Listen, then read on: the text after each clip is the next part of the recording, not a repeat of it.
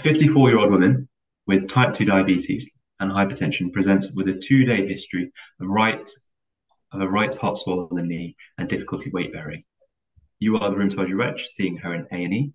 Please talk us through your initial approach. So I guess the kind of the thing I really want to rule out would be a septic arthritis in this lady. So I would want to approach her as I would approach anyone. I would want to take a history, including more about the history of presenting complaints. So how long has it been exactly? Did it come on suddenly or was it a gradual onset? Is it red and hot or is it just purely swollen? Has she had a recent fall? I would then want to ask if she had any other associated symptoms. So has she had any fevers? Has she had any skin rashes?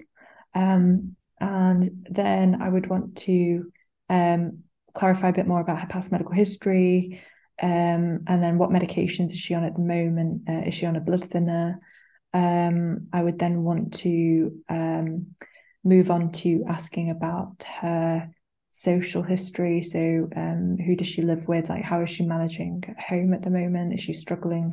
She says she's struggling weight bearing. So, how is that having an impact on her life? And then I would want to move on to asking about any family history of any problems with joints. Then I would want to move on to examining her. So I would want to do a full general examination, but in particular, I'd be focusing on the right knee. And I'd want to see if there's any fluid that could be aspirated in particular. Um, and then I would move on to doing some investigations. So I'd want to do some blood tests. In particular, I want to check for any raised inflammatory markers. So I'd want to check the full blood count, CRP, and it would be useful to have a baseline renal function and liver function tests as well. And then I would want to move on to doing a aspiration of the knee. So if I felt comfortable doing this myself, I would, and I would be trying to aspirate the fluid in the knee. And I would look at it macroscopically and see if it looks infected, and send it straight away to the lab. And then depending on those results, I'd decide what to do next.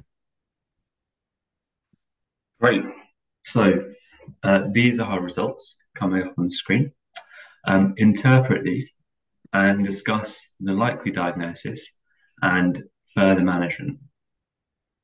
Okay, thank you.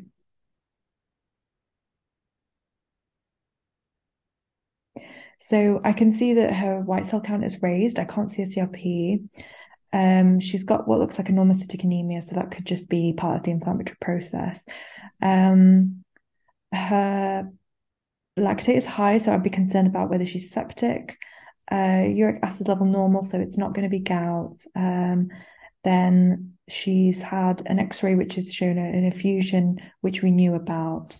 And then the grams, okay, so the knee aspirate shows that it's turbid, no crystals and gram stain positive. So I would definitely be quite confident that this is likely to be an infection.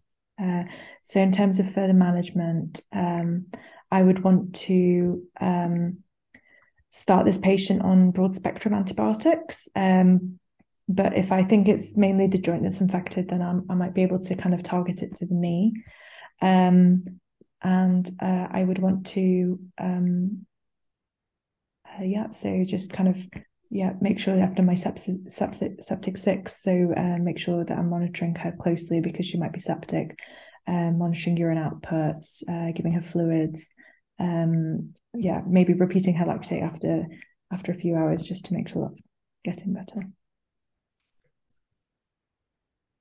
This patient is found to have a septic arthritis and is treated with targeted antimicrobial therapy based on advice from microbiology. She continues spiking, however. So what would your next steps be?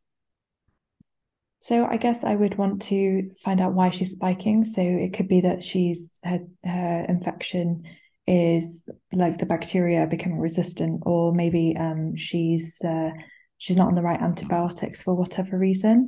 So I would want to probably so maybe consider repeating the aspiration, and I would want to speak to microbiology about what to do about the antibiotics.